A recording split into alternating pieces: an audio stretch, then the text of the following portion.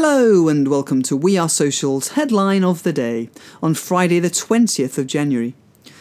Today's headline, courtesy of Adweek, is that Snapchat has now signed a deal with Oracle Data Cloud to arm marketers with more intelligence.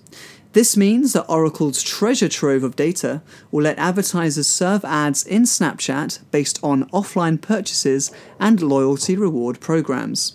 Snapchat already lets advertisers target its 150 million daily users based on their behaviour in the app, but this is the first time that it's used a third party to target ads.